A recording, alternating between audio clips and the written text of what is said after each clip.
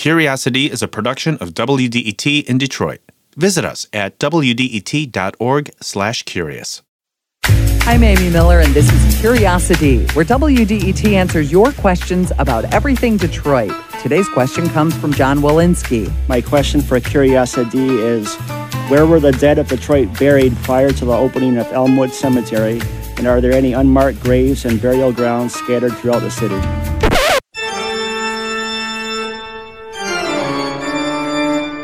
For a query like this, we need appropriate music.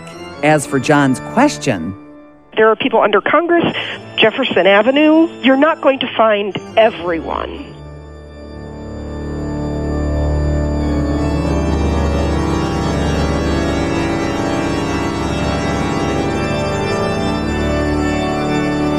So now we know where at least some of the bodies are buried. But Archdiocese of Detroit archivist Heidi Christine mentioned only 2 places. In a minute, we'll uncover some of the other locations. If we start with Detroit and go back to July of 1701, Antoine Cadillac built Fort Pontchartrain, and a large French Catholic population followed. According to Christine, the first cemetery was located outside Fort Pontchartrain, but she says not everyone was accounted for. In the very, very early days, wherever there was open space, people did their best, but if you died, you had to be buried. And we don't know how many people are known only to God, as the saying goes. That's because Christine says people were buried soon after death and often without a coffin. A lot of people at the time were probably wrapped in shrouds in some kind of material and just buried that way. So the truth is, bodies were scattered throughout the area around Fort Pontchartrain and also at Woodward and Larned after the British arrived around 1812 and built a Protestant cemetery. As the city grew into a thriving community during the first half of the 1800s, graves were regularly disturbed during construction.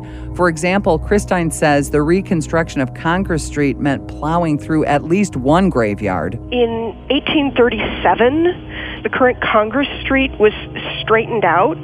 The road, as it was straightened, ran through what was part of a Catholic burial ground. Some of those bodies were moved, but it was assumed that there are people somewhere under the street.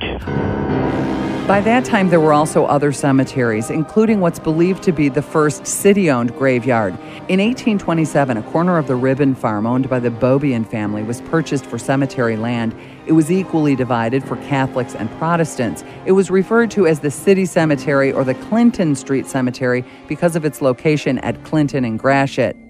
The first cholera outbreak here killed a couple hundred Detroiters, which was nearly 10% of the population at the time, and it contributed to how quickly the Clinton Street Cemetery filled up.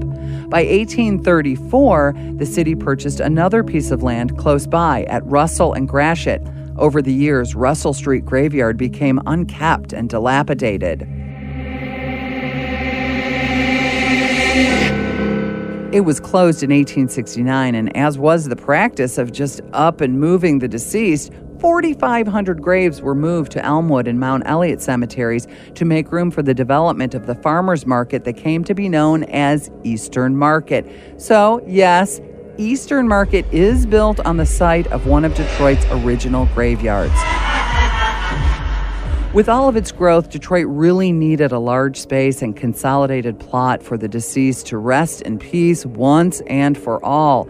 So according to Ceil Jensen, co-director of the Polonica Americana Research Institute and a genealogist, the 2 cemeteries that actually got the credit for being Detroit's first came into existence at nearly the same time. They're right next to each other because back then, Catholics and Protestants didn't mingle much, even after death. Elmwood was created, Jefferson, near the street Mount Elliott, and so that was already in place when the Irish bought the property for Mount Elliott Cemetery. They were calling it Trinity Cemetery or the Irish Cemetery, The churches were so segregated when it came time to burial. Jensen says there's at least one notable Detroiter who ended up on the wrong side of the fence. You shouldn't go against the wishes of Father Gabriel Richard. He knew that Joseph Campo was selling liquor to the Indians on Sundays, and he told him to stop, and the commerce did not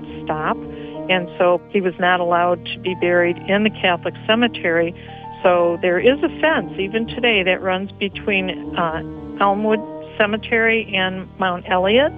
And so Joseph Campo is on one side and his wife is on the other. So we know that there are actually bodies buried hither and thither in Detroit. But what about those people who weren't really supposed to be buried?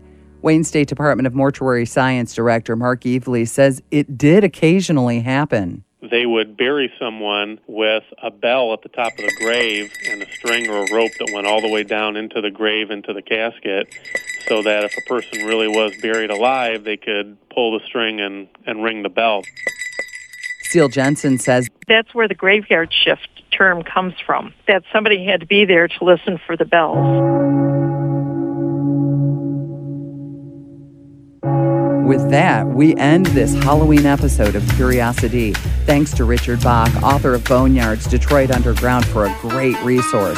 You can find more stories like this by visiting wdet.org/curious. And there you can also let us know what you're curious about in Detroit and the region. I'm Amy Miller.